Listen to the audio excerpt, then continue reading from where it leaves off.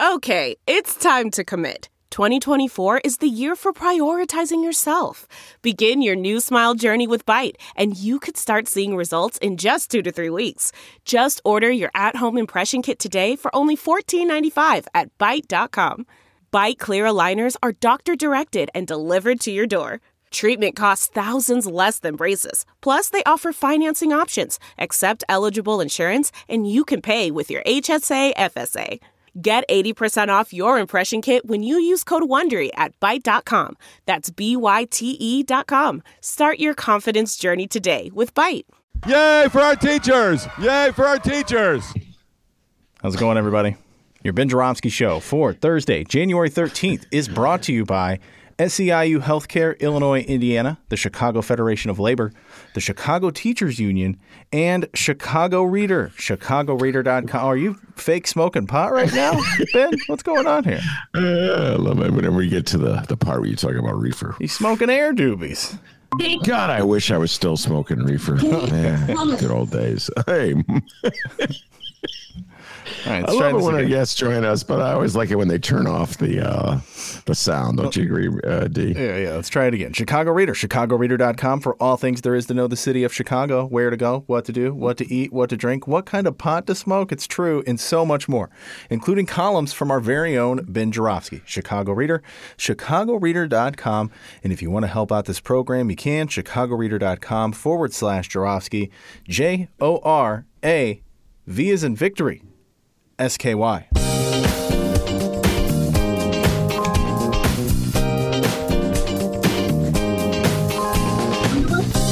It is Thursday, January 13th, and this is the Ben Joravsky Show.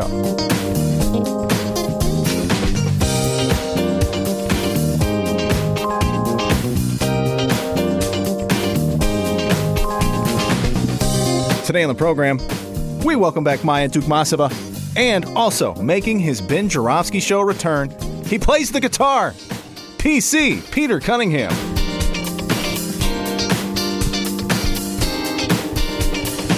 And now your host, Chicago Reader columnist Ben Joravsky. Hello, everybody. Ben Joravsky here. We're calling this Wimpy Liberal Thursday, and here's why. Before I bring my Dukmasova on, I got to just share this, folks. I got a text bright and early this morning from none other than Carlos Ramirez Rosa, alderman of the 35th Ward. Carlos, shout out to you. Thanks for sending me this text. I don't know what motivated him to send me this text, D, but out of nowhere, here it came. He was up bright and early today sending out texts. I'm sorry, it just made me laugh out loud. Hold on. Where is the text? He goes, okay. So he sent me a poll. Americans value health and safety over in-person learning. And he said a poll shows class divide and return to in-person learning. This is a point that often gets lost. Workers compensated less than $99,000 a year, much more likely to support remote learning than workers compensated over for $100,000 who make more than $100,000 a year. Most opposed, this is Carlos writing, to remote are Republicans earning more than $100,000. So tell your frou-frou liberal friends to stand with the working class who has experienced the most harm and deaths during this pandemic. And that just made me laugh out loud. Frou-frou liberal friends. I don't know what. Carlos, you got more frou-frou liberal friends in the 35th Ward. No, but that's an excellent point, Carlos, and I applaud you for making it. There's just this general notion that's been advanced, and it's been advanced by like the centrists in the Democratic Party. It's been advanced by the mainstream media. I see it. It's bombarding me at all times. It's this notion that somehow or other we must keep the school doors open regardless of what, because children need to be in school. And I think there's polls that show that liberals who make more than $100,000, which is kind of what Carlos is getting at, really support this notion. I think that was really motivating Lori Lightfoot. This last fight, this last spat with the teachers union over opening the schools was clearly a political maneuver by Lori Lightfoot to distinguish herself, differentiate herself from the lefties in the Chicago teachers union, who are taking, in my humble opinion, a very pragmatic approach, which is that if things get overwhelming with Omicron, we should close the schools for a day or two. But they put out this notion that schools must always be open and kids must be always going to schools at all times. Otherwise, they're going to commit suicide. How many times have I heard that? Like rates of teenage suicide or children's suicide has risen since COVID. That proves that you got to go back to school. I'm like, how do you know that's the direct correlation there? But that's just this like point that keeps getting put out. And I'm going to say this, Carlos. I see it all the time in the media. I love Block Club. Shout out to Jen Sabella. Big time shout out to her. I think they've done great work at Block Club. But it seems to me they always drag up the same North Side parents. Whenever they do like an interview, Northside moms very concerned about school being shuttered again. And then they quote someone who's like dropping in his or her kid, sometimes a Northside dad. I just can't stand that Chicago Teachers Union. I'm moving to Evanston. Hey guys, got news for you. Up in Evanston, they have all the protocols and safety procedures that the CTU has been recommending. Just saying that. So all these North Side liberals who are so mad at the teachers union are going to run to Evanston or run to Winnetka or run to Wilmette. I don't know where they're going to run to. And guess what? Their kids are going to be protected because those school systems have the safety protocols in them on their own. They don't need teachers going out, walking out to get them. It's because the politicians in those towns, the people who run the boards of education, know that they are expected of them, that they have proper safety protocols. So I just, I want to thank Carlos for sending that to me. It's a point well taken. I also want to say something I thought I would never say before I bring my Dukmasova on, my partner in crime, my old partner in crime at the Reader and still at the Hideout. There's a part of me, D. Oh, God, Maya's going to get so mad at me. There's a part of me that really wishes Donald Trump was a lefty. And the reason I say this is because every now and I can understand why MAGA loves Donald Trump so much. No collusion. Yes. Maya's like, oh, God, I can't believe I have to hear this. But he had this comment the other day. I forget. Oh, I think it was with the NPR reporter. And he was talking about Wimpy want to have it both ways, politicians. Guys like Governor DeSantis in Florida who got vaccinated, got the booster, but don't want to say they got the booster because they're going to alienate MAGA, which is even booing Trump for saying you should get the booster. Trump, by the way, wants it both ways. He wants credit for, quote unquote, inventing the vaccine, which of course he had nothing to do with the invention of it. And he does not want to alienate MAGA by saying he's for mandates. But DeSantis won't even admit that he got the booster shot. And so Trump goes, that's gutless. Gutless.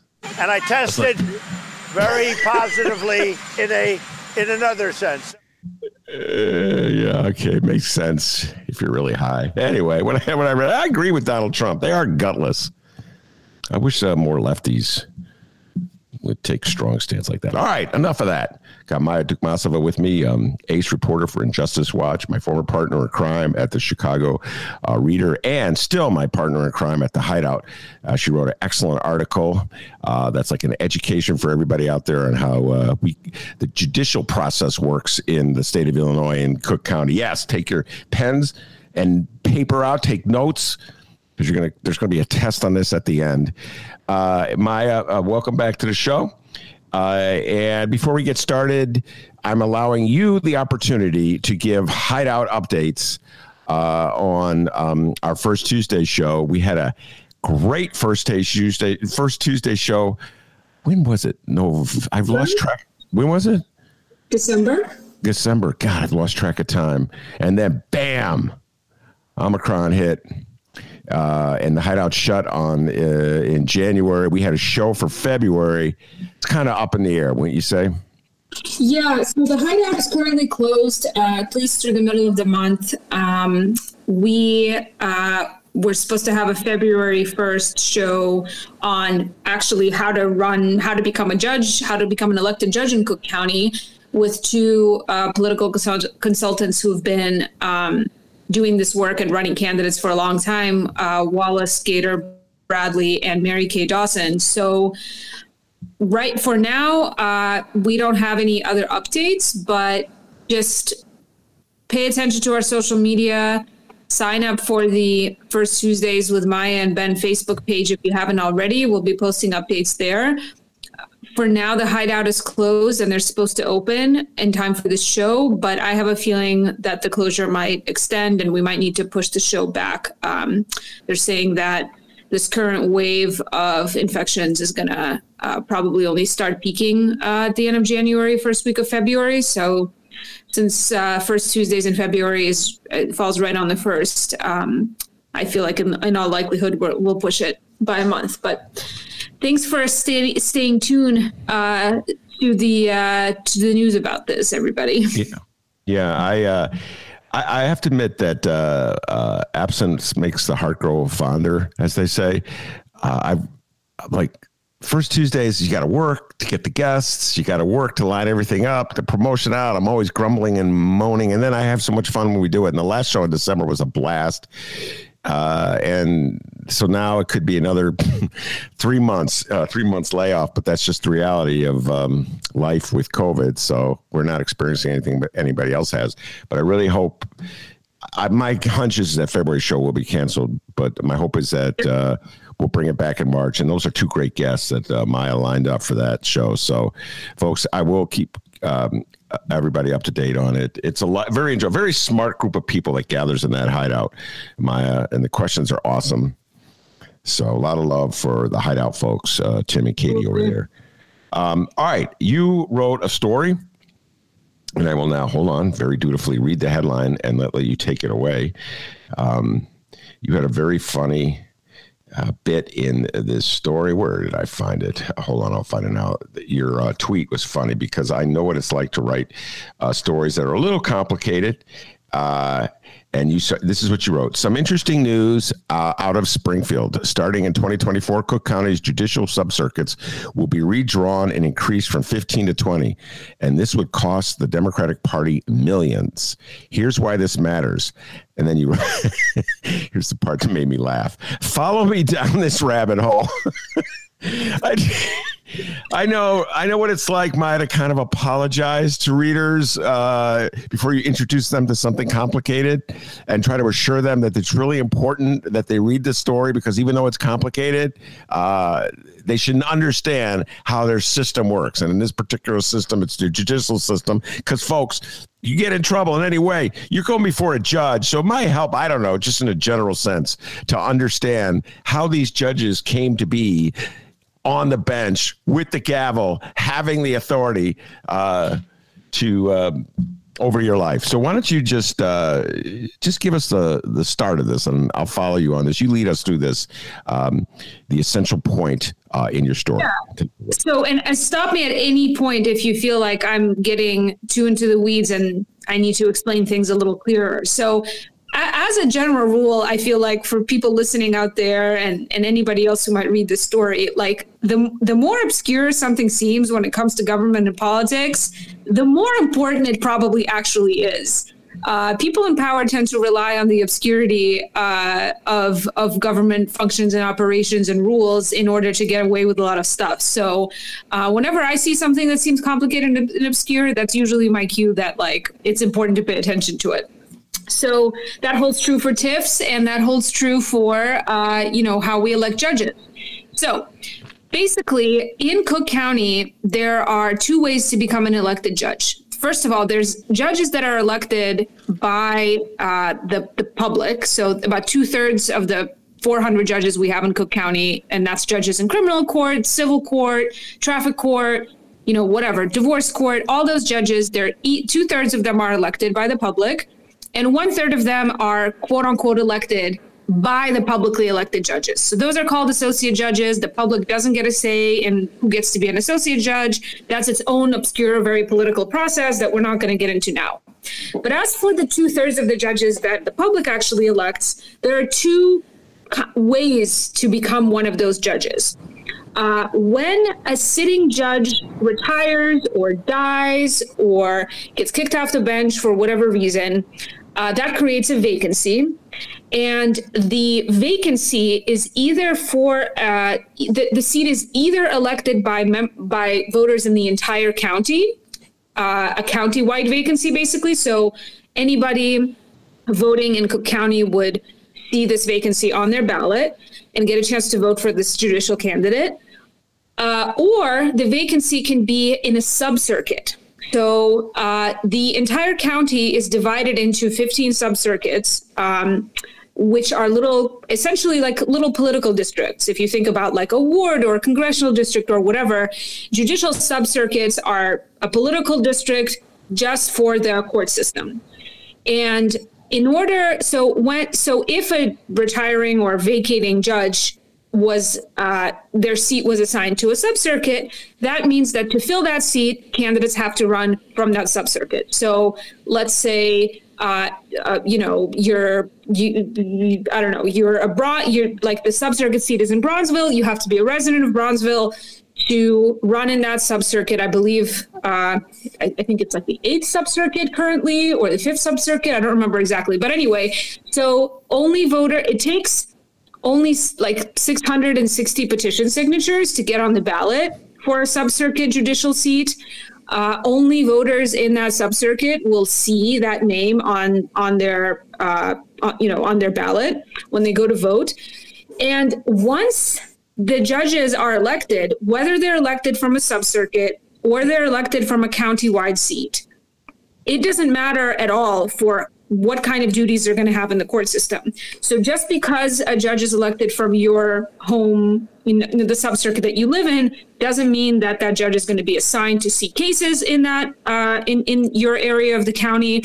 It doesn't have any relationship at all to what kind of assignment they have. All new judges get put in traffic court first. Usually they get like low-level kind of like, traffic court, marriages, they do that kind of stuff first and then sort of work their way up to more, complicated or prestigious assignments. So just when somebody first gets on the bench, they are not going to be overseeing, felony, like murder trials at 26 in California. It takes a while for a judge to get those higher level assignments. So here's why this is important. So the sub-circuits were first drawn back in 1991 when there were a lot of complaints by Republicans, by African-American communities, by Latinx neighborhoods, basically saying, like, we can't get any judges elected because all the seats used to be basically county-wide seats, Chicago seats, or suburban Cook seats. And the Democratic Party just totally dominated elections in all of those races. So in a concession to all these, complaints from all these different corners, in 91, the state legislature drew up these 15 sub-circuits, split up the county to have 4 Black sub-circuits, 2 Hispanic sub-circuits, and the rest of them basically being white sub-circuits to represent a white population. And it did lead to like more judges, a more diverse judiciary. So even like, for example, Tim Evans, Chief Judge of the Circuit Court of Cook County, the way he got on the bench originally was by running in, I believe, the 5th sub-circuit back in the early 90s when they were, back in the 90s when they were first put into place. That's how he became a judge in the beginning.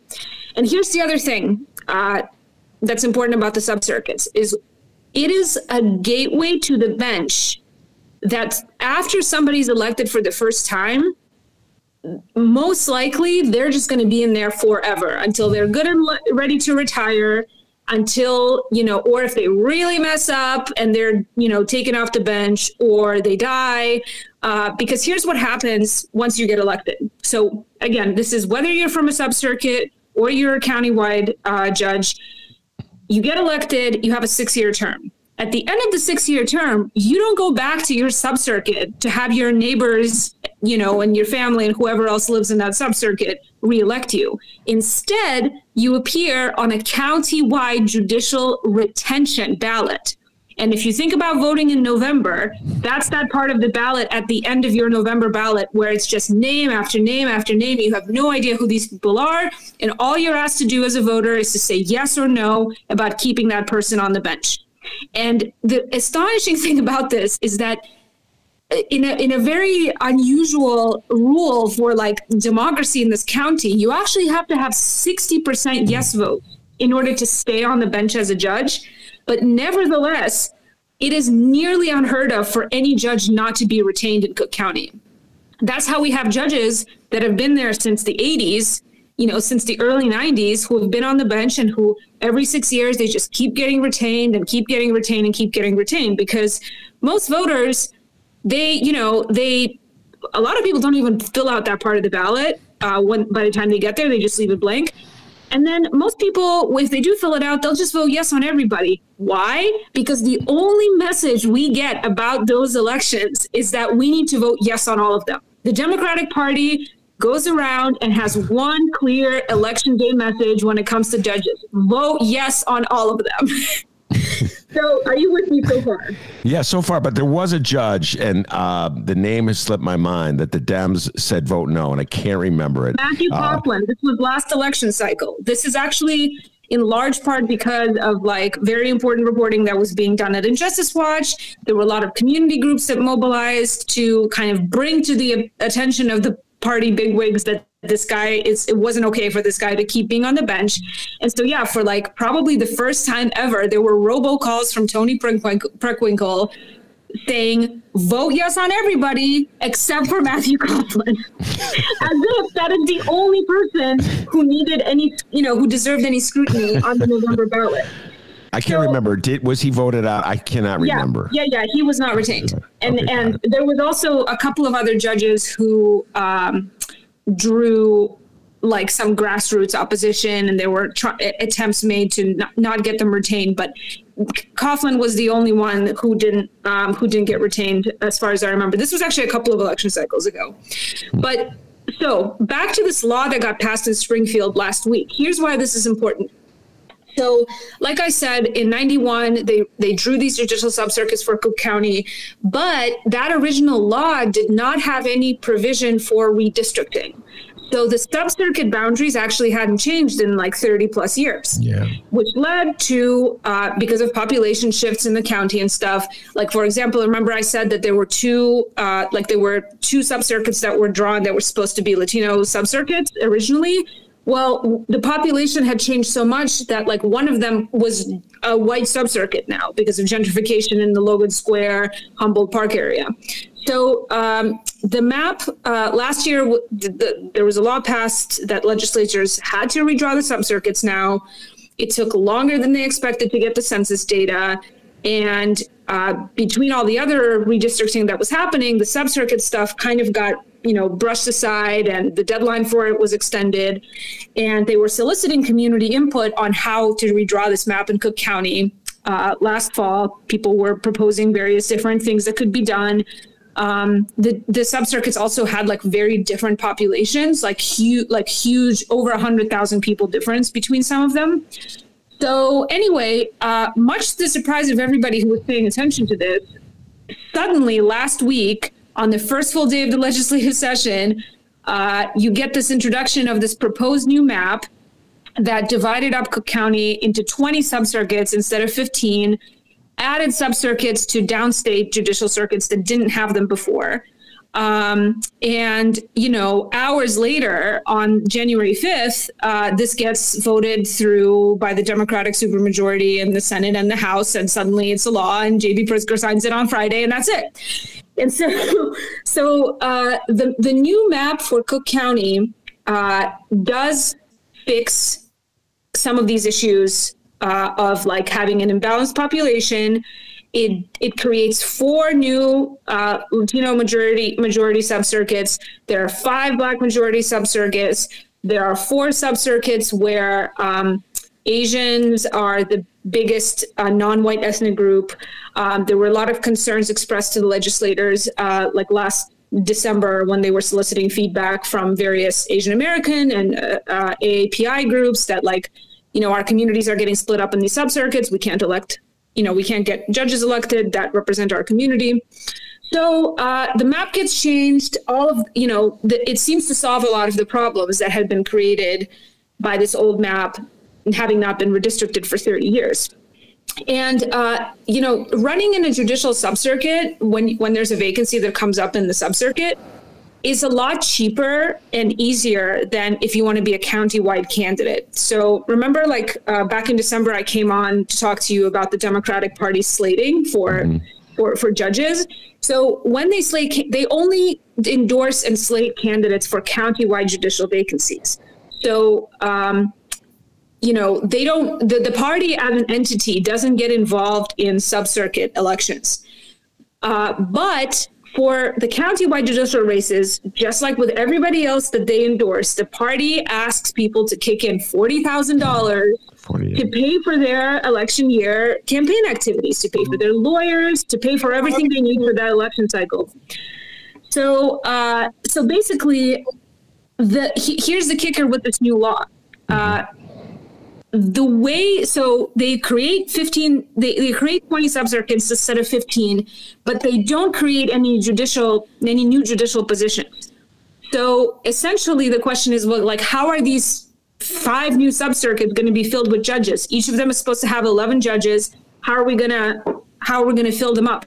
And so what the law that was passed currently says is that the next 55 countywide judicial vacancies that come up for countywide seats will be reapportioned between the 5 new subcircuits, which at the rate that countywide judicial vacancies come up, it's usually 8 to 12 each election cycle. That would spell over a decade of election cycles where there would be no countywide judicial vacancies for the Democratic Party to run candidates in and collect $40,000 each from. And because of how many candidates they slate every cycle, that pays for half of their campaign cycle. Judicial races are the cheapest and easiest ones for the party to run, but judicial candidates bring in half or more of each election cycle budget for the Democratic Party. So as it's written, the law would cost the Democratic Party a lot of money and a lot of influence. And when I spoke with Jacob Kaplan last week, he said that currently there are no plans to start endorsing candidates and collecting money from sub-circuit candidates, which, as I mentioned, you need way fewer petition signatures to get on the sub-circuit ballot. Just 667. Even if you're going to double that, you can basically go around, convince your neighbors to sign your petitions and get enough people out to vote to get yourself elected to judge, which is then, a 6-figure salary and indefinite tenure. So I think this is good news for independent candidates, grassroots candidates for judge. You could get obviously people from a way wider diversity of racial and ethnic backgrounds. But this is very bad news for the Democratic Party. And by all accounts, this part of the law is going to be changed. They're not going to let go of their payment so easily. Nobody would tell me how they will fill these judicial seats if not in the way the law says, if they're not going to add new judicial seats either. So stay tuned for that news. When they change the law, I'll have an update for you. But if they don't change it, this is going to be huge. The only thing I see happening is that they will have to pivot their strategy, start endorsing people at sub-circuits and collecting money from those candidates. All right. Peter Cunningham has joined us. Always good to see him. But Maya, I have to say this. I'm all over the map on this position. And I must confess, on the one hand, I think it's utterly insane the way to be a judge, you have to kick in $40,000 to the Democratic Party. For a countywide. Yeah. Well, they'll figure out a way to get the sub-circuit. They'll figure out a way to get some kind of appropriate amount of money to kick back on the sub-circuit. On the other hand, the Democratic Party I shouldn't even say this. Generally, I view the statewide issues it's like a battle between MAGA and the Democrats. So I'm on the side of the Democrats. I as much as I like Jacob Kaplan, he's a good friend of the show. I don't know. I'm not sobbing for the Democratic Party. They're losing $40,000, the Cook County Democratic Party. And really, my reality is, when I think about it, the Democratic Party's sway is strongest with judges. Think about it. Any other candidate, I'm trying to think. I mean, I watched the battle over whether they would endorse Alexei Janulius for Secretary of State, and the anguish over that, and the whole notion of loyalty tests. So there is some important symbolic value to the Cook County Democratic Party still, but it's make or break with judges. You know that as well as I do. And I can't think of any other position where it is. Go ahead. No, it really, because these are such low profile races, having the parties, like most people aren't aware at all around who's running for a countywide judicial vacancy. There's also like pretty strict rules about how judges are allowed to campaign. So the party passing out leaflets, running ads, all of that stuff on behalf of judicial candidates to say like, vote for these people. You know, their candidates, their like slated candidates don't always win, but it really, really helped for sure. And it's, you know, a lot of people are, I think, like pretty disgusted by the fact that, you know, people running for judge are like so openly embracing an affiliation with a political party, signing the loyalty pledge. I mean, a lot of these people are like deep party insiders. I mean, a lot of these people are not necessarily, have not necessarily done much with their careers except for work for Democratic Party elected officials their entire lives. So it's, you know, especially for the countywide seats, I think a lot of people see those elections as being like a lot of cronyism and just like, you know, people getting rewarded by the party for their loyalty, which is part of the reason why sub-circuit races are actually also good, because since the party doesn't really throw its weight around in the sub-circuit, the local committee man might. You know, the party officials that live within a certain sub-circuit will make endorsements there. But still, relatively speaking, like it's a lot more democratic. Like a lot of different kind of people that don't have a lot of pull in the party have a chance at those sub-circuit seats. And like I said, there's 11 in every sub-circuit. So, you know, every election cycle, there'll be a bunch that'll come up, and a lot more folks have a chance to win those, even if they don't have a ton of money or a ton of pull.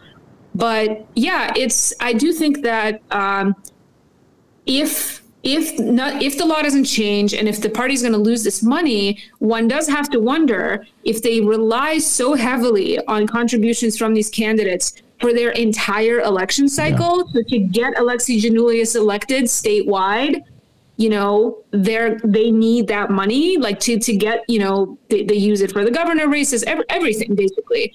You know, would they become more vulnerable to Republican opponents? Yeah. If they lost that much. I don't think in this particular cycle they have to worry about the governor's race because. None of this goes into effect until 2024, by the way. Yes, yeah, in 2024 anyway. But anyway, Janulius has been able to raise a lot of money. I'm just going to give a shout out to Cook County judges. I'm going to put this out there. As cynical and jaded as I usually am, and Peter Cunningham is going to get a kick out of this, what I'm about to say. It was, in my humble opinion, a Cook County judge who is one of the main reasons that Lori Lightfoot is our mayor right now. And that would be Franklin Valderrama, the judge who ruled against the city of Chicago on the FOIA case regarding the Laquan McDonald video. Had he not ruled that the city had to turn that over, had he not sided with the freelance journalist who was petitioning to have that video turned over, we would not have seen what was on that tape. And just think about how history has been changed, Maya, because of that ruling, because that guy had the guts to rule against Mayor Rahm Emanuel on that matter.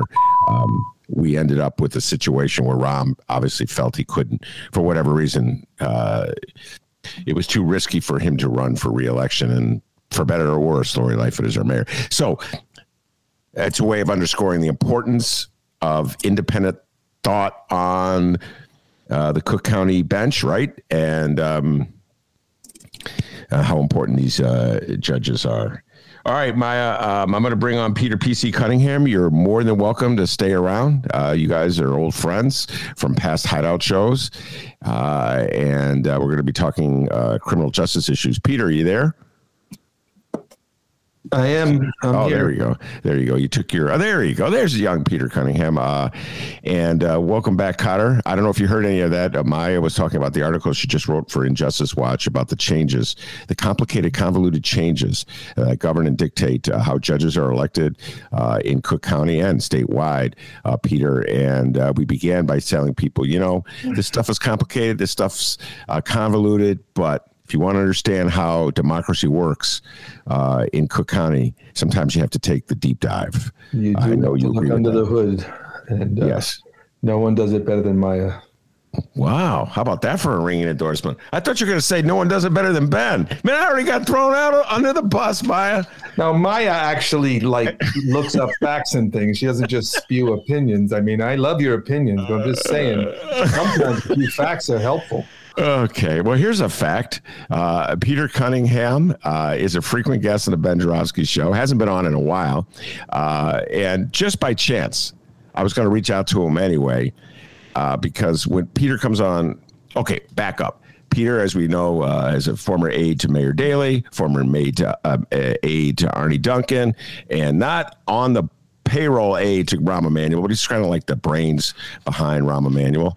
I always say if you ever saw anything remotely intelligent written under the Rahm Emanuel or Mayor Daley byline, most likely Peter Cunningham wrote it.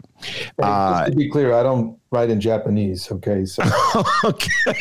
Rahm Emanuel, now ambassador to Japan. The U.S. Senate decided it was a good idea to send this guy over there. We'll avoid that conversation for the moment. Want to talk to you.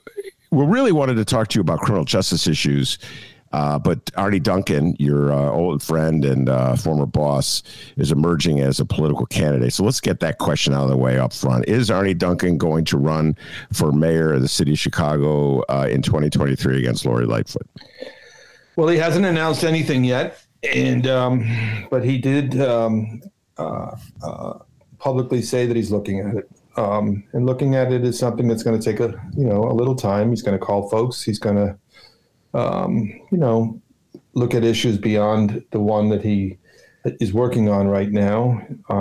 He's got a big background in education, knows a lot about that subject. He's got a big background now in crime, having spent the last 5 years running a violence prevention organization.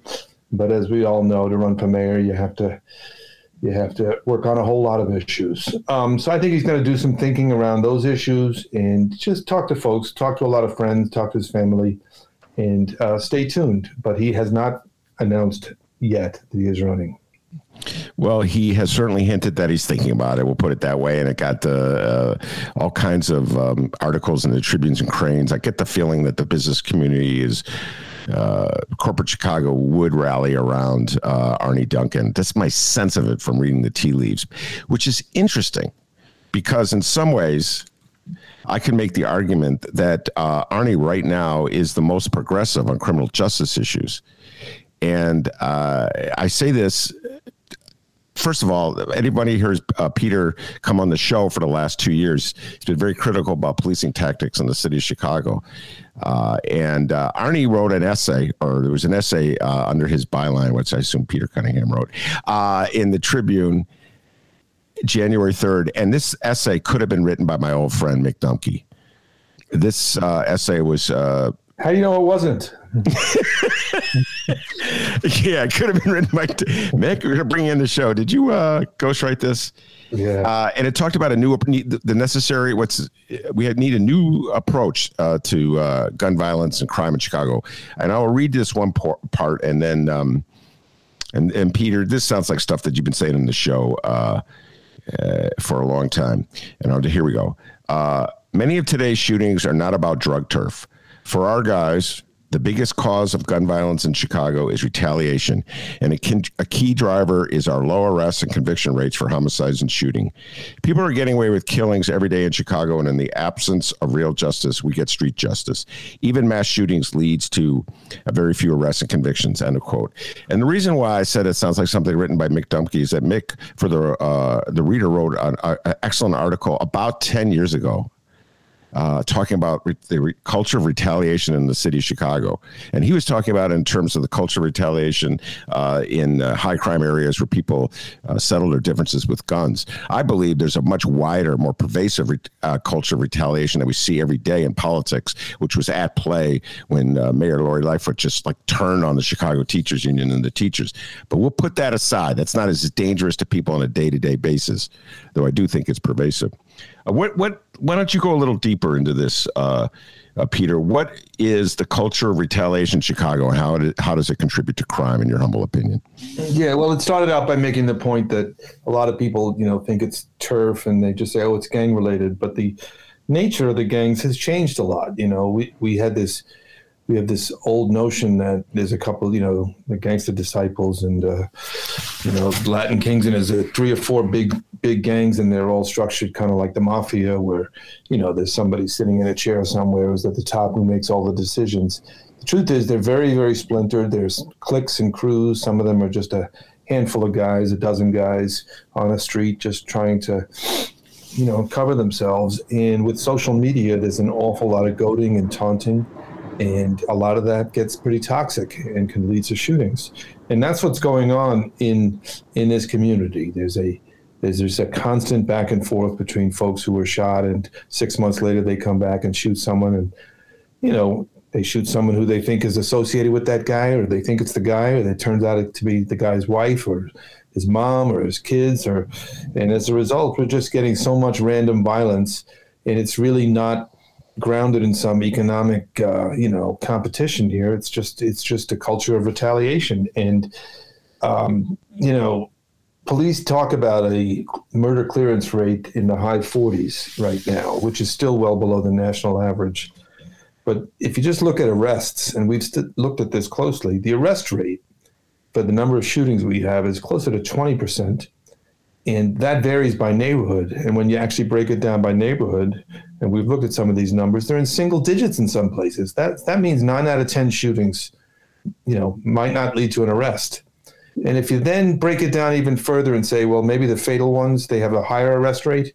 So the average everyday non-fatal shooting just goes completely unaddressed, and police are overwhelmed. They have too many cases to look at. There's been a lot of articles written about the detective division is down significantly, that the average caseload for detective is well above what's reasonable.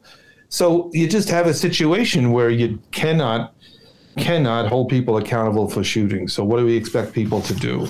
What they're going to do is they're going to carry a gun with them. And what happens when you carry guns is that sometimes it escalates in ways that, is unfortunate. So that's a lot of what's driving the violence. And Arnie's article made the point that we have to get much better at arresting actual shooters or likely shooters, and not arresting everybody in the world, because that just breaks down trust. You're not going to arrest these shooters unless you have the trust of the community, and you're not going to have the trust of the community if you keep on arresting the wrong people. And that's what we're doing a lot of. And in recent years, since the pandemic especially, even the arrest rate has gotten even lower and lower, for obvious reasons. Police are more reluctant to engage. We've had a lot of police get sick from COVID. A number of them have died. There's something like 2,000 or 2,300 that are out sick right now. So there's just so much working against us right now. And the net result is that nobody feels safe. And that feeling that feeling extends into every neighborhood now. It's not just the south and west sides of Chicago. It's everywhere. By the way, Maya is still with us. Maya, anytime you want to jump in, ask a question, make comments, you feel free to do so. I know you have a lot of opinions and thoughts on this. The other part of the story or the essay that Arnie wrote for the Tribune, and really gets, I couldn't believe I was reading this by Arnie Duncan, because this does sound like Mick Dumke, and I'm going to give another shout out to my old friend Mick Dumke. He wrote articles about, he was critical of Mayor Daley's obsession with sweeping up illegal guns in Chicago. And it was at this press conference, Peter, you may remember this. I'm not sure you were in Chicago when this happened, where Mayor Daley was having a press conference to unveil all the weaponry that the police had gathered. Yeah, you hadn't been here. Okay. All the weaponry that the police had gathered over one weekend, I think it was, or a week, just to show how much guns there were out there in Chicago. And there was this musket. Somehow or other, there was like this old musket that they had. And Mick Dumke raised the question, have you ever established a correlation between gathering all this weaponry and reducing crime? And Mayor Daley was so mad at the question and the implication that his gun policies were misguided, that he took the musket and threatened to stick it up Mick's butt and shoot him. And he later apologized for it, but made headlines. Mayor threatens reporter. So imagine my surprise when I read this following passage, Peter, in the Tribune, written by Arnie Duncan, who at the time was Mayor Daley's Board of Ed CEO. There is a profound lack of understanding among leadership about everyday life in our high crime communities. For example, Chicago confiscates more guns than any other city in America, yet there is little correlation between the number of guns confiscated and the number of homicides. In 2015, the city collected almost 6,800 guns and had fewer than 500 homicides. The following year, it collected 8,400 guns and had 770 homicides. In 2020, Chicago collected more than 11,000 guns and still had about 770 homicides. Last year, it collected over 12,000 guns and had 800 homicides. The problem is that most people arrested in gun charges are not likely shooters. Chicago police are arresting people who are simply scared for their lives. They carry guns to go to the store, visit their moms, pick up the kids at school, or go to work because they don't feel safe, even men with a record. Elaborate a little bit on that, Peter. The point he's making. The city does like to show off and brag about how many guns it collects. And to be absolutely clear, Arnie and me, but Arnie is 100% for removing illegal guns from the street. He is anti-gun. He has been out there a million times with every town and with all the anti-gun groups. He's called for tougher gun laws. He thinks that America's gun culture is fundamentally destructive and sick. But we just want the public to know the truth. And the truth is that for all the guns we collect, it is not meaningful. It does not appear to be reducing shootings and reducing homicides. We had 4,400 shootings last year. It was up from the year before, and we collected 12,000 guns, more than any other city in America. The bottom line is that these guys are terrified. They feel unsafe, so they're carrying guns. And the bottom line is that the gun industry makes it as easy as possible for them to go get another one as soon as the gun is confiscated. I'm sorry. The missing piece in this conversation is always that I don't think people have an idea of how many guns are out there on the streets. Stephanie Coleman at Northwestern Bloom Legal Clinic does research on this. And I think the last I heard her say is there was something like 500,000 guns in Chicago. So taking 8,000 guns off the street, it's not even not correlated to the people who may be shooting. It's also just that it's like a drop in the bucket in terms of available guns. Yeah, I have not heard that statistic, but I have no problem believing it. The general number that I've heard is that there's, 300 to 400 million guns in America. So that's more than one per person. In a place like Chicago with 2.7 million people, 500,000 guns is probably true, maybe even low for all I know. But in these communities, getting an illegal gun is easy. Everybody we talk to who in the Chicago Cred program tells us that, the first time they had a gun was when they were about 12, maybe 14. They saw them, they saw their elders with guns, they saw their older brothers with guns, they saw their friends with guns, and eventually they themselves got a gun. So it's one of these situations, Ben, where we're not against the policy, but we're just trying to let the public know that it's not necessarily making them safer. And so, standing up and taking credit for it, okay, fair enough. But we still had 800 homicides. We had 4,400 shootings last year. So it's not really making a difference. All right. So to deal with the high number of shootings in the city of Chicago, if the emphasis should not be on just collecting guns, what should the emphasis be on, in your humble opinion? So what he argues in the piece is that we really, really need to figure out how police can devote more of their time to dealing with violent crime.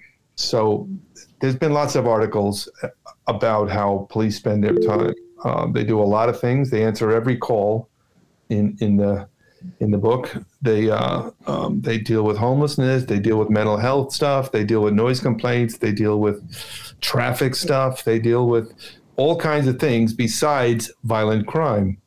And if you look at the numbers in the department, they are way, way, way down. I mean, let me just give you a little math here for a second. So a couple of years ago, there were, I think, 13,500 or 600 positions. One of the mayor's budgets cut positions by 600. Another 1,000 positions have been left vacant. In the last 4 years, over 2,300 police have retired. In the last year alone, 900 retired. That's compared to 330 4 years earlier. So retirements are through the roof. We can't possibly replace them fast enough. Applications were down considerably. I read recently that maybe they're up again, but it's hard to say that if they're getting the kind of qualified applicants they want or the kind of diverse applicants they want and need. And now you add the fact that they took a lot of police from the districts and put them in these citywide units. I think they're starting to reverse that right now, but that's something that's happened in the last 2 years. And then you add the fact that, as I mentioned before, we got a couple of thousand police who are sick, and you're down to 6,000, 7,000, 8,000 people who are in a position to maybe go out, and most, a lot of them are plainclothes. They're detectives. They're people working behind desks. So how many police do we actually have on the street trying to, A, build relationships and build trust, and B, focus on finding shooters? Let alone creating a police presence. I think we have a department, a $1.9 billion agency that's just not being, not being deployed in a way that focuses on violent crime, that creates a police presence, and that builds trust with the community.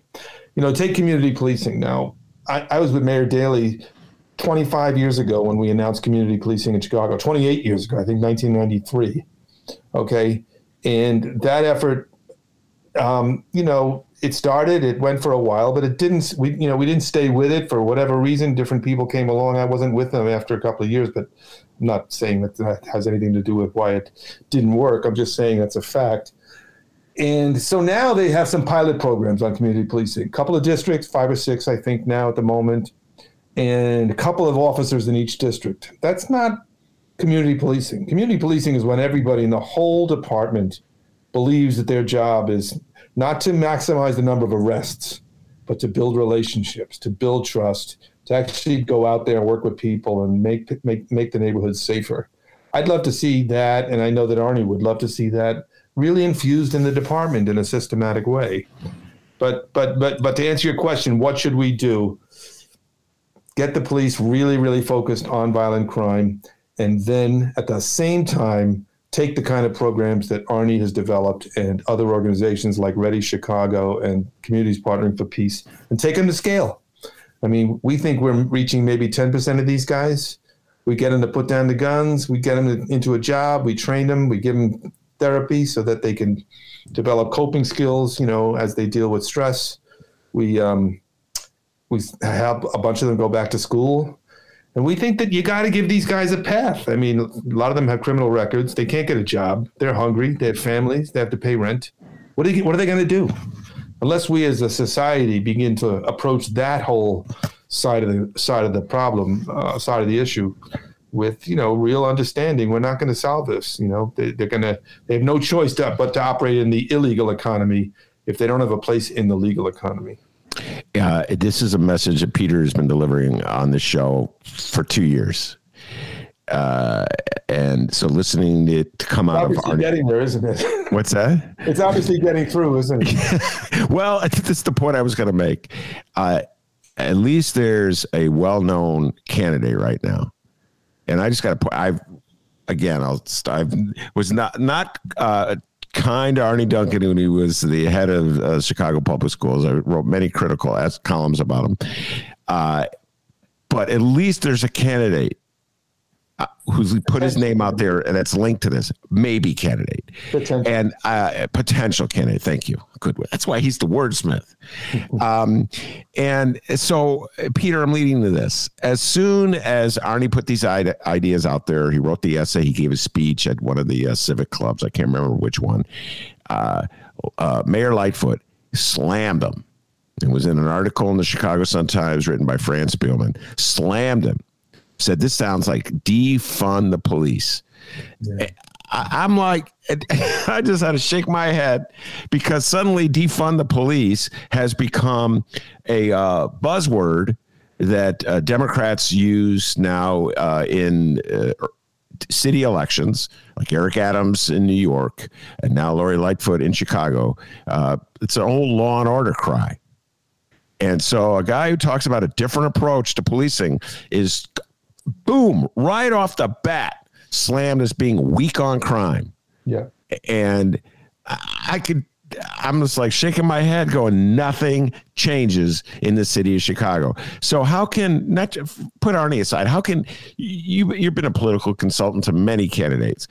How can any politician deal with the rhetorical counterpunch of you're just a defund the policer. You're just weak on crime. You're just a wimpy liberal. Go ahead. I mean, in this case, you can look at the facts. I mean, the fact is she cut 600 positions. The fact is another 1,000 have gone unfilled. So, that's 1,600 positions right there. So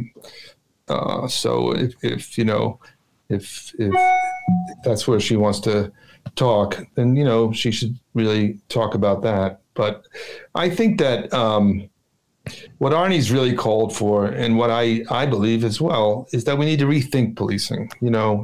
As I said, we have 11 or 12,000 police. A whole lot of them are sick. A whole lot of them, some of them are probably in desk jobs. A whole lot of them are in these citywide units. And between all of them, we have fewer and fewer guys out on the beat, actually patrolling, creating a police presence, building relationships, and really focusing on violent crime.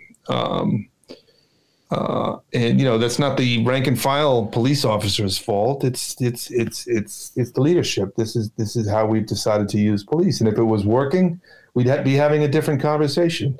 It's clearly not working, not in the last 2 years anyway.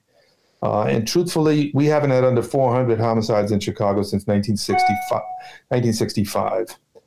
That's 56 years of a homicide rate that is shameful and just indefensible, unacceptable. We've gone higher. New York has gone way above us. They're now well below us. Los Angeles is well below us. Los Angeles has fewer police than Chicago. They have 1.5 million more people. They have a lot more civilians in their police department, and they have a lot fewer homicides. There's something to learn from Los Angeles that we should look at. New York, of course, has 3 times as many people on a per capita basis. They have around the same size as we do in terms of police, but they've done a lot of things differently than we have. And so, this is costing us so much as a city, and again, I don't want to, I really try not to depoliticize. I try to depoliticize the conversation. This is for the work that Arnie's been doing for the last 5 years has had nothing to do with politics. It's about saving lives and saving the city. Our reputation is shattered. This is all people talk about. And, we're spending an enormous amount of money on criminal justice, and we're spending an enormous amount of money. We're losing an enormous amount of money in terms of investment in these communities. So I talked about investing in violence prevention. I'm talking about making police much more effective at actually stopping violent crime. But the other piece of it is to do much more to rebuild these communities. And again, always sounds like more money. But most of these communities, and it as very well, have suffered since the 68 riots. You go out to the west side of Chicago and you'll see areas of that once thriving business strips that still haven't recovered. And that's unacceptable. And either we focus on it, and I want to say that, the concerns now go far beyond the South and West Side. They always did, but they're really escalated in recent years. You're seeing the smash and grab stuff downtown in the retail areas. You're seeing carjackings all over the city. You're seeing shootings everywhere, and we have more information than ever before. You go to Block Club Chicago, you can find out everything that happens in every little neighborhood. So this is a front burner issue, and this is an opportunity really for us to truly rethink what public safety means and how to achieve it. And anyone who thinks it's just more police, is just not thinking, through the issue, because if more police was the answer, we'd have the safest city in America. On a per capita basis, we have one of the biggest police forces in America. But in fact, we don't have one of the safest. So just think about what you said in the course of your last riff. The number of police retirements are up. They can't possibly fill them. At the same time, maybe that's not even the issue. That's maybe not the key issue. It's not the total number of police on the force as to how they're employed and what they're doing with their time, and how the other things that they do with their time could be filled by non-police employees. And yet, if you're running a campaign and you're worried about Lori Lightfoot coming at you as weak in crime, you're going to hit him with the number of police are falling. You should feel unsafe. It's all part of the retaliatory culture of Chicago politics, where they use verbally what many people take out with guns. Go ahead. To be really, this isn't about having just fewer police for the sake of it. It's about making the best use of the police we have. Okay. And realistically, it sounds great for somebody to run a campaign, say, I want more police. Well, they're retiring twice as fast as we can replace them. So yes, we should replace many of the police that are retiring. Okay. But the truth is, we're not going to be able to meet those numbers. We've had 1,000+ vacancies for, I don't know how many years, at least for one, and maybe probably for 3. We closed police positions under this administration. So, how do we make a better use of the police we have? How do we focus on officer wellness? Suicides are up. Okay. Substance abuse and domestic abuse is a rising problem. Over 2,000 of them are out sick right now. So we're like at half strength here. And again, the ones we have are not fully integrated into a community policing model where you're building trust, where you're building relationships, and where you're present in the community. And so, Arnie believes, and I believe as well, you need police. You need police, especially for violent crime. I'm not sure we need more police to, deal with mental health issues. I'd rather we use social workers and counselors for mental health issues. I'd rather we use social workers for homeless people. I'd rather we use outreach workers for youth crime. A lot of these guys, I'd rather we worked a lot harder to give these kids safe activities to do instead of just calling the police and expecting them to solve it because a couple of kids are out playing basketball late at night. The ball is bouncing, In my neighborhood, in my old neighborhood, the kids were out playing basketball at night. So you know what they did? They took down the basketball. They got rid of them at the Park District. So there's no basketball, not even during the day. That's the kind of, what are you expecting to do now?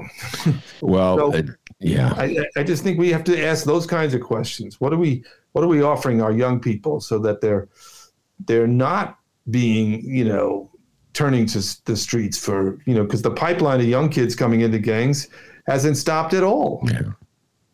I hear you. There's so much rethinking here.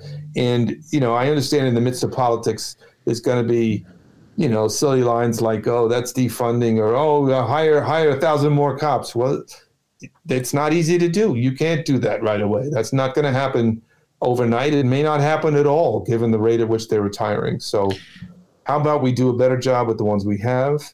How about we focus on root causes? How about we invest in violence prevention? How about we give young people more opportunities? And how about the ones we have, focus a lot more on building relationships and really following through to hold accountable the people who are really terrorizing our neighborhoods? All right, you made a mention a couple times in passing about the number of police who've been out sick with COVID, and I wrote it down. I have to bring it up because I think it's directly tied to the impasse that lasted for about a week between Chicago Public Schools, Lori Lightfoot, and the Chicago Teachers Union, Stacey Davis Gates, who will be on the show tomorrow. And I would be reading the articles in the newspaper in the Sun-Times that would talk about the high number of police who are out and how the mayor are ordered all day off, canceled because there wasn't enough police to patrol.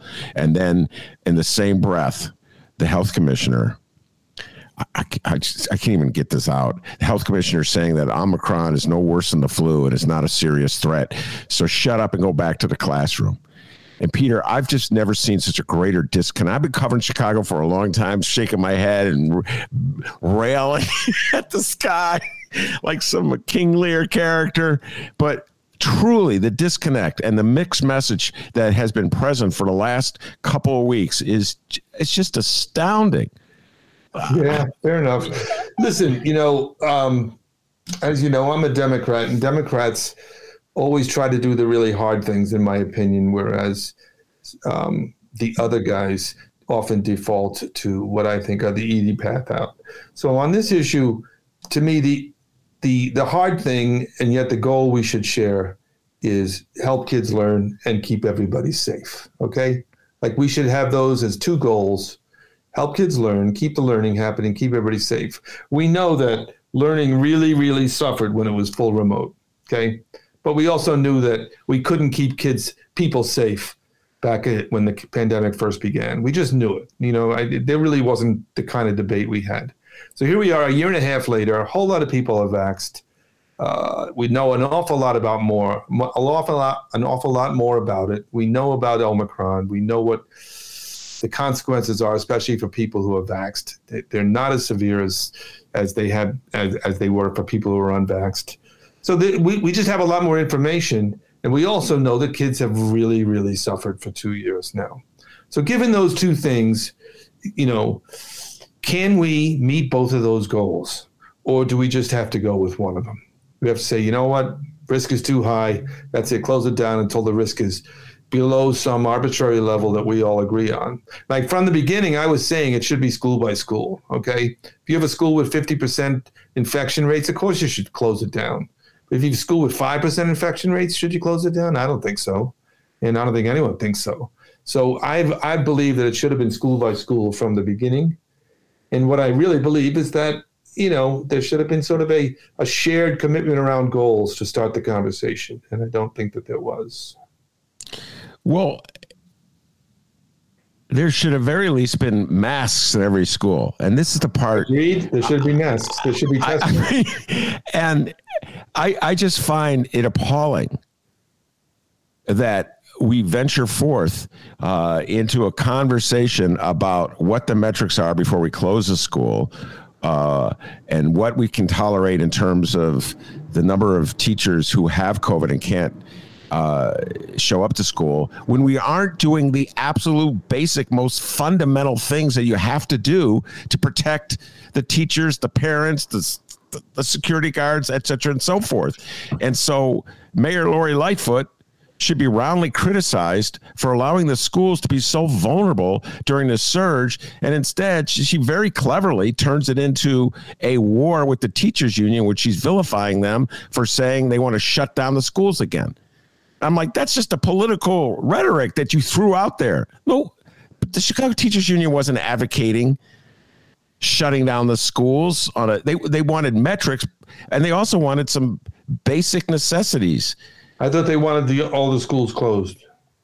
They wanted all the schools closed remotely and go back to remote learning after like how many weeks where we didn't have masks? There's no testing program in the city. You don't even, like in Evanston, I called up or I found out what they do. They have people at the door taking temperatures. Can you imagine that in the city of Chicago? City of Chicago couldn't pull that one off, Peter, in a million years. They can't even get a mask in a public school. I don't know why. It doesn't seem to me that hard. I'm with you. So I hear you. I'll be honest. I haven't followed the everyday blip in the conversation. All I know is that it seemed to escalate and it seemed to turn on issues that seem to be eminently solvable. Like you say, masking, testing, vaccines, and masking, testing, vaccines, and even some, and closing in extreme situations, school by school. All right, let me ask you this. But I mean, I wasn't at the table. I wasn't involved, and I wasn't following every single day. I'm glad they're back in school. I can't say that. I'm not glad they're back at school if it's unsafe conditions. As a principal, I'm with you 100%.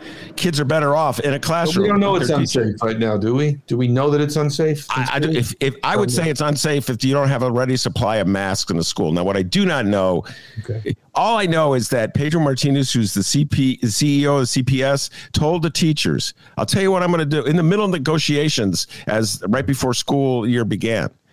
This current January 3rd school year. He said, I'll tell you what, if you agree to go back, I'll make sure the masks get delivered. I'm like, what? Why is delivering masks a collective bargaining negotiating thing? I would have thought you would have done that on your own. Why do you need the teachers forcing you in negotiation? I'll say this about Mayor Daley. I never voted for the guy. Okay, in a million years. I voted for him when he was state's attorney against Richard Brezak. That's my confession. I could not bring myself to vote for Richard Brezak in 1984. But I can't imagine Mayor Daley. You know what I'm saying? He would be like giving out the masks.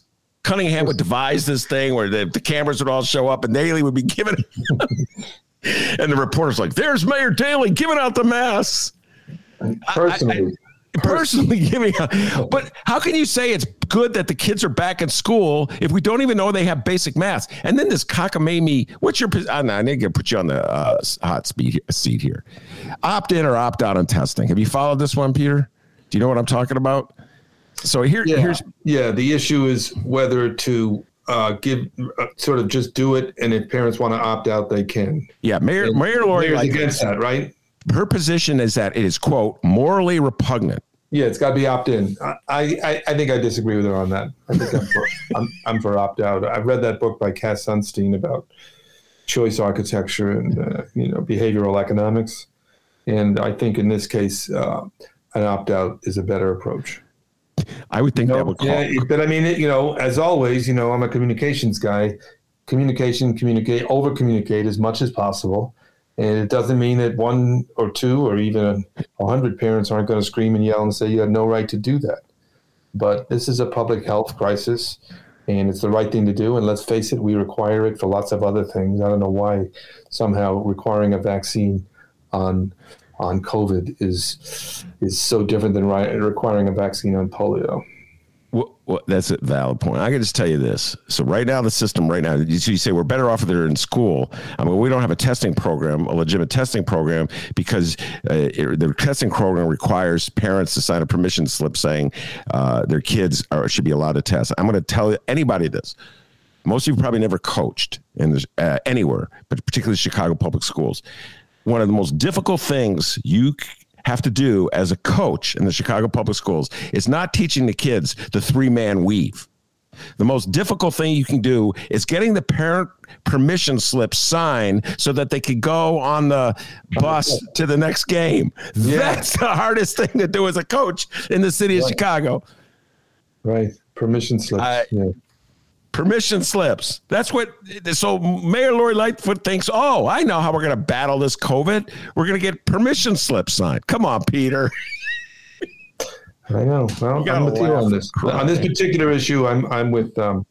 It should have been opt out, in my opinion. But the mayor has her reasons, and she's a lawyer. I'm not a lawyer. I don't even know what that means. Since when is this? Is she making a legal argument, or I guess she was making a moral argument. So. Yeah, morally repugnant. Is it morally repugnant for a nurse to take a kid's temperature? I don't know. That's a quasi-medical procedure. Maybe we need parent permission slips for that. Yeah. What a city. By the way, and isn't it morally repugnant, now that I think about it, to pass to do away with the law that says you need parental notification for a minor to get an abortion? I wholeheartedly supported that Wonder what the mayor's position is at, Peter. I don't know. I don't work for her or speak with her. So. Peter's like, hey, man, don't put me on the hot seat. I don't work for her.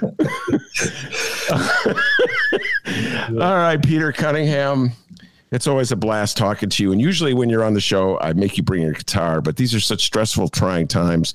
I didn't make you bring your guitar. But he's an excellent guitarist. And he is a folk singer. I call you a folk singer.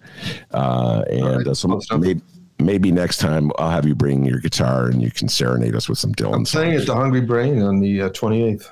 Say that again. I don't think people heard that. Go ahead. My band is playing at the Hungry Brain on Belmont near Western on the 28th. And you have to have a Vax card to get in there. Hopefully, the Omicron wave will be receding a little bit, at the latest I hear that it is. Bring your Vax card, bring your mask, and, come have some fun. And that is January 28th? Yeah. Very good. And I do have a time? 9 o'clock. 9 o'clock. All right. Peter Cunningham, thank you very much for taking the time on a quick, I called you, I think it was yesterday. I just had to bring you on the show, and it's always fun talking to you, and probably do a better job of staying in touch with you in the future. All right. Yes, sir. All right. Thanks for having me. All right, that's the great Peter Cunningham. I also want to thank Maya Dukmasova on the show earlier. And, of course, I want to thank the man, the myth, the legend, the pride of joy of Alton, Illinois, without whom this show would be possible. And as Maya and Peter can tell you, back home in Alton, they call him Dr. D, and the D stands for DeMarvelous. Give yourself a raise. Take it out of petty cash. See you tomorrow, everybody.